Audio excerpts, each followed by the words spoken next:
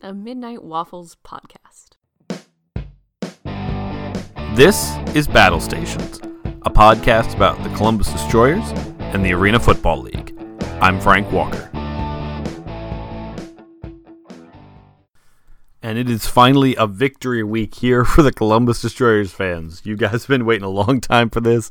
I have been right there with you. My goodness, I was a little bit of a wreck at the end of Friday night's game, which was fine. That's exactly what you expect on that kind of thing, but it was intense. I will definitely say that. So, it was well earned. Enjoy it, Destroyer fans.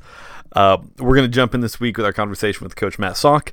I'll be right back. We'll talk about the win and some other things going on around the league. Welcome to the Battle Stations podcast. Columbus Destroyers head coach Matt Salk. I've been looking forward to asking this question for a while. For a while here, Coach. So after finally getting a win here, how are you doing this week? Good. I mean, obviously, I'm happier. It was nice to see the guys, put it together and get the win. But yeah, I mean, I feel good. All right. Now, going into last week, I mean, was there anything that you noticed difference in practice or in prep or anything you saw to the guys that made you think that week was going to be different, or was it just kind of the same even keel that you've been seeing all season from guys? I mean, we're gonna continue to do everything the same, and we feel like it's going to be eventually be something that's going to get us more wins. We believe in the system that we have, and we just try to stay consistent. We're not going to change everything that we do just because we lose a few games here and there. We want to make sure that we have a system in place. The guys believe in it. We get guys that fit it well, and like I said, it was nice to get a win. I think the guys, we didn't turn the ball over, stuff like that. But yeah, we're always going to try and stay positive, and like I said, we've got a system in place, and we're going to keep on teaching that system. All right. And have you seen any extra energy come into this week's practice after the win last week, or have the guys stayed pretty like, yeah, we we finally got one, let's just get number 2 next week? We actually, our first practice is tomorrow. I've kind of give these guys a little bit some days off to kind of rest and recover. We'll watch film and practice tomorrow and Thursday. But, I just told the guys, because we came in and watched film on Saturday. I said, please enjoy it. You guys, worked your tails off to get this win. It took longer than we hoped, but at the end of the day, we finally got the win.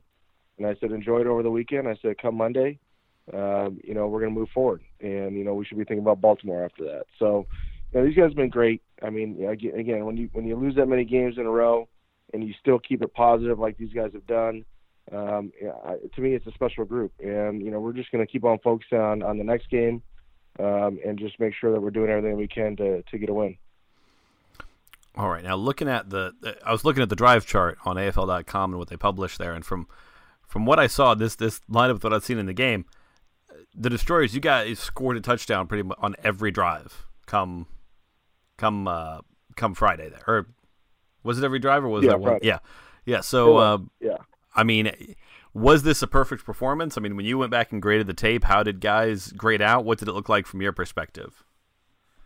I think everyone was at 90 or above. I think even Grant was right around 90% on his grading, and we did. We scored on every drive.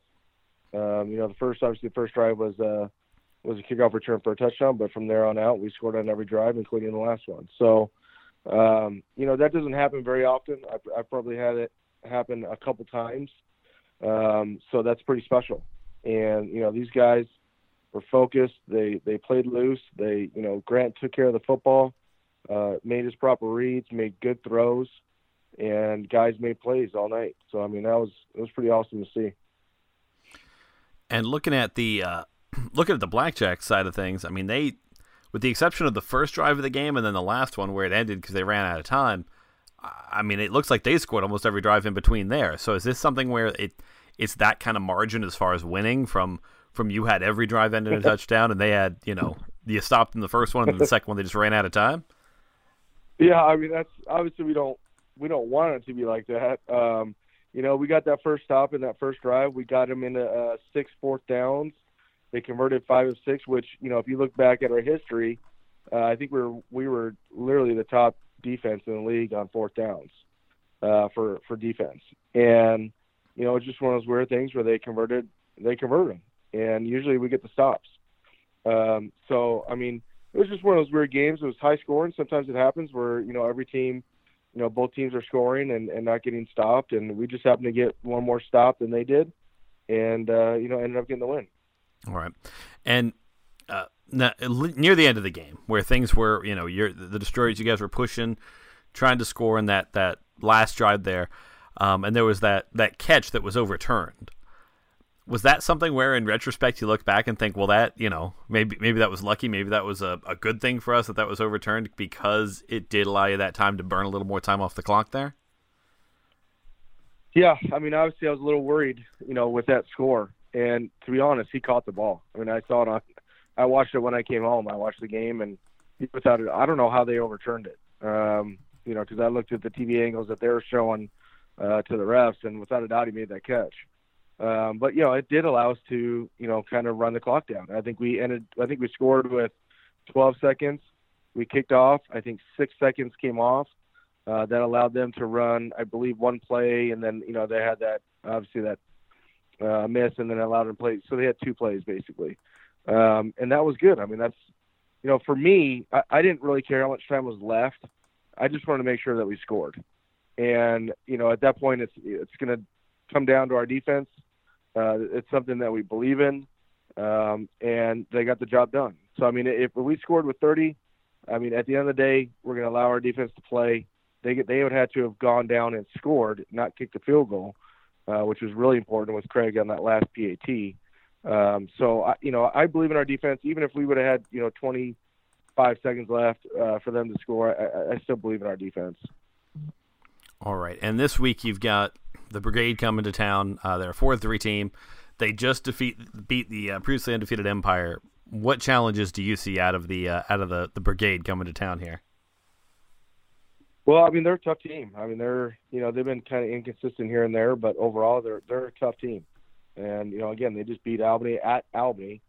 In a game that they dominated that game. Their defense played well. They got pressure on Tommy all night, and their offense. I think their offense might have scored just about every drive too. So, they're coming in. They're a good team. They take care of the football. They get after it on defense. They create turnovers. It's going to be a tough game, and they've already beat us once. And like I said, my biggest thing is, and we've talked about this nonstop for the last 6 weeks.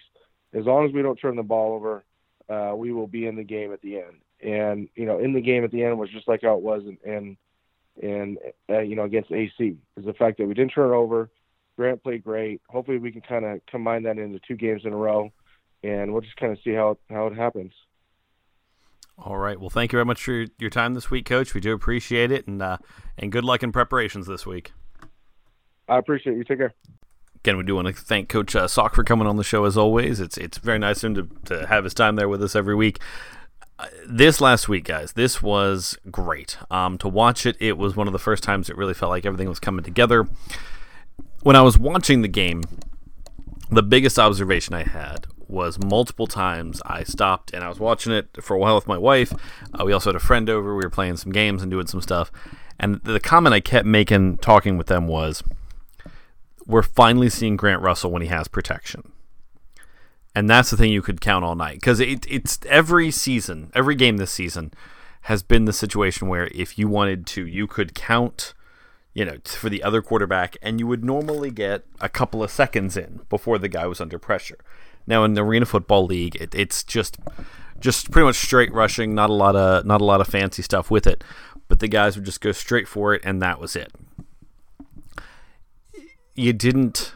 This week, it was one of the first weeks where their quarterback and our quarterback were having about the same amount of time. And that's a really hard thing to do, because Grant Russell, something he's been doing this whole season, has been trying to learn a different game than what he grew up playing. A different game than what he spent years playing. And I know it's football, but there's differences between field dimensions, looking how to look at throwing lanes, all that kind of stuff. And he's been making that adjustment while he's not had any time. And this week he finally had that time, and you could see what he could finally do. I mean, the receivers were great. They were doing a really good job. Catch was thrown at him. There wasn't much in the way of blown catches or anything. Grant Russell finished 16 of 27, 217 yards, 6 touchdowns. That's something we talked about with Coach Salk that was really impressive. How much just that constant scoring just kept the pressure on AC, on Atlantic City. And it was, I'm not saying that's something where the Destroyers were always going to have that edge. I mean, that's a tough thing to do, but it did keep that pressure on them up the whole game. That was an impressive thing. Fabian Guerra had a kick return for a touchdown, had 76 yards in receptions. The thing that the Destroyers did this week that was really great was spreading that ball around. Kenyatta's Cook, 2 touchdowns. Paul Browning, 2 touchdowns. Jensen Stoshak, 1 touchdown. Even the big dude, Kevin Bowen, with a touchdown there. His little, the cool little, him being the tight end and splitting off was a really good play for them. So it was an impressive game overall. I was very happy to see it. The defense did kind of what they've been doing all year, which is playing well enough to win. This was a tricky game. Again, we talked about it with Coach Salk, where other than that original turnover on downs and then the end of the half, the other team scored each time. But the number he referenced as far as what I'm seeing from the official statistics, Atlantic City was 5 of 6 on 4th downs and 3rd of 9 on 3rd downs. So they had 9 third downs they had to deal with. And then the 6 4th downs afterwards. That kept a pressure up on Atlantic City all night that I think if the Destroyers can keep up on teams. Because when you look at it, the Destroyers were 4 of 4 on 3rd downs. They didn't face a 4th down all night. So it was something where they finally had kind of that leg up on the opponent for most of the game, which was really impressive. I was really happy to see it. Something, too, that you saw from the Destroyers this week was their red zone chances. They were 2 touchdowns on 2 chances. The way this Destroyers team has played all season, I think it really helped them that they didn't have to try and convert, that they didn't have to try and do red zone stuff inside the 10-yard line as far as an Arena Football League team. This is a team, Grant Russell seems to be really good at, and it's part of it's that height, is that, just getting the ball downfield, getting it into guys that are out there. When guys are condensed, that is a tricky thing for young quarterbacks to learn in this game, because that is the hardest thing. You even talk about it in the NFL, where you have a much larger field, that once you're in the red zone and you don't have all that space to run back, and it's just everything is condensed, it is much harder for a team, for a quarterback to find those open spots. So much more so in arena football when the space is that much less. So it was a great game. Props to everybody that was there and that was having a good time. And just it's awesome to see some things coming together. Is this team going to make a playoff run? I don't know. We talked about this last week that really can't be how we look at it at this point. It is just going to be taking it 1 week at a time. Theoretically, they could. I mean, theoretically, with 5 games to go, because everybody's played 7. They are 2 games back of Philadelphia and Atlantic City. Are they going to be able to catch them? That's going to be tricky with 5 games to go. I mean, if Atlantic City goes on a 2-game losing streak, Columbus, I mean, they would need both Philadelphia and Atlantic City to hit 2-game skids at some point while they win 2. Because what they would need is somebody to fall to 3-6 with them. 2 teams to fall to 3-6 with them, or to get to that 6th loss while they're still climbing. So it's going to be tricky with only 5 games to go. It's that 0-6 hole. It's going to be tough to climb out of, but that's not what we're worried about at this point as Destroyer fans. As a Destroyers fan, what you're looking for is each week, am I seeing more of the team come together? Am I seeing Grant Russell get it more? Because here's the thing about the Arena Football League. All these guys are on 1-year contracts. So it's entirely possible many of these players aren't here next season. But Matt Salk has talked about building around Grant Russell. And this is, when we talked early in the season with Varmasoni, we talked with him about his reasons for coming to Columbus from New Albany. Or from not New Albany, excuse me. That's a city in Columbus. From Albany, the Empire. And he mentioned he's from Minnesota and he wanted to be closer to home. That's where I think the Destroyers are comfortable building around Grant Russell. They can. I mean, this is a kid from Newark. He still works in Newark, I think, through the regular year, through the fall, winter months, and into the spring. So this is a guy you can build around. This is a guy that, I mean, obviously, if the NFL comes calling, he's going to give the NFL a shot. But at this point, as long as he's playing in the Arena Football League, he's going to want to stay close to home. He's going to want to stay in Columbus. So that's what you're looking for as a Destroyers fan the rest of this season is, what am I seeing out of Grant Russell? Am I seeing him grow? Are we seeing that guy who's going to be this top quarterback for us as we go in the next season? That sort of thing. So it's real exciting where things are at there. Something I do want to touch on is where the Destroyers are at attendance-wise as far as the league goes. Now, the Destroyers are averaging 6,395 as far as fans. There's that 7,000 their first home game, then 6,100, then 6,029.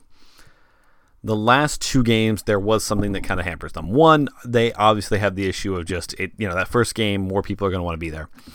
The next two after that, what they're hitting is, you're hitting a Saturday afternoon and then a Friday night. Saturday nights are always your biggest games. But we've talked about this on the show before. We will mention it again. A lot of people expected them to just step in and things to be how they were. The Columbus sports scene has changed a lot in the time they were here. The Crew gained a much stronger fan following. The Blue Jackets gained a stronger fan following. And even Columbus has just got a lot more stuff too. The city has grown entertainment-wise a lot in those years.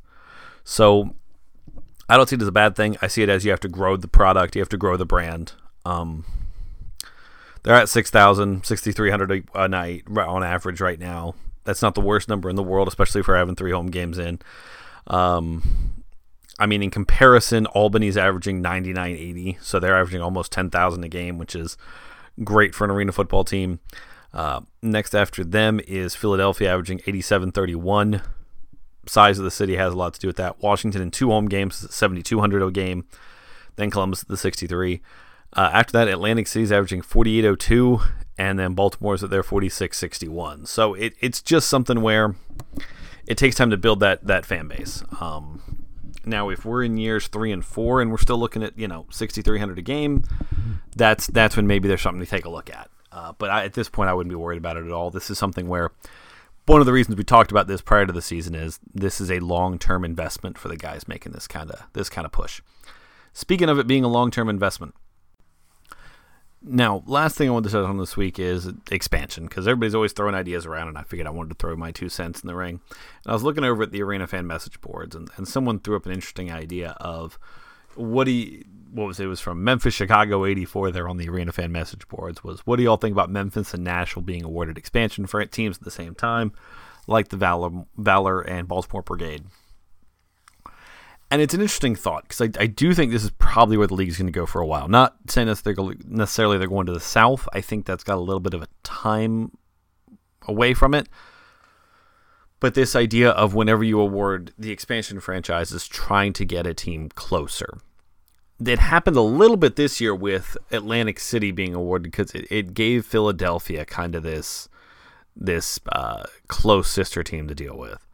So right now what you have is 4 of the 6 Arena Football League franchises have a team that's only 1 hour away or so. I mean, it's a relatively short drive. You got Baltimore and Washington, and then you got Philadelphia and Atlantic City.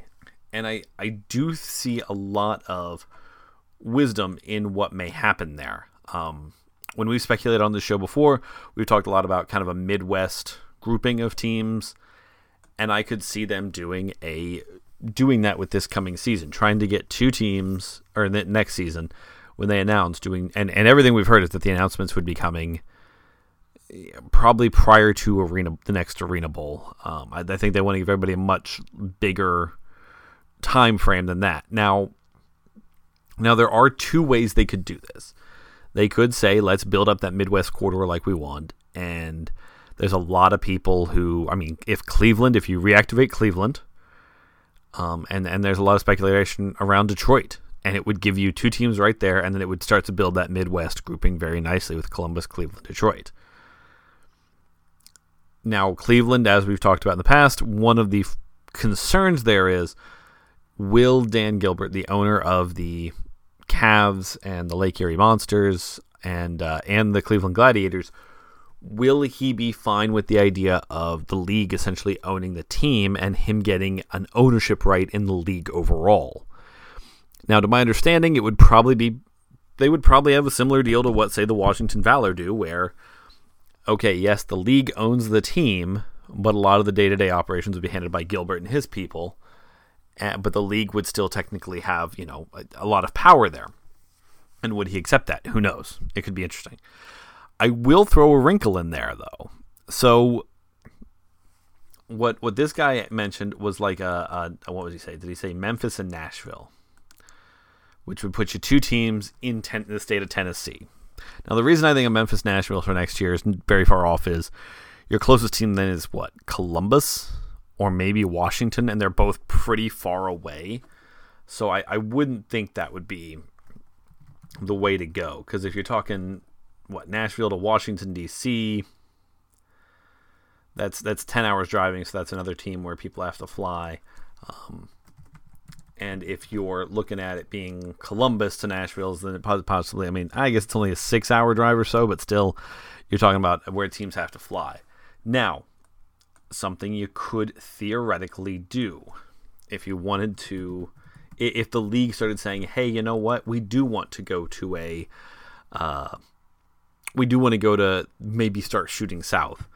Theoretically, you could use, say, either Cincinnati or Louisville as kind of a gateway to the South City. So you could maybe do a Columbus, Louisville, Nashville corridor kind of thing. I don't think that's what's going to happen. I think they're going to build this Midwest thing.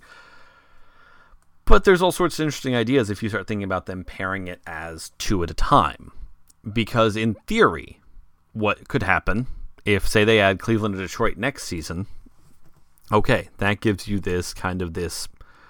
that gives you your little Midwest cluster of 3 teams. You've got your teams on the East Coast.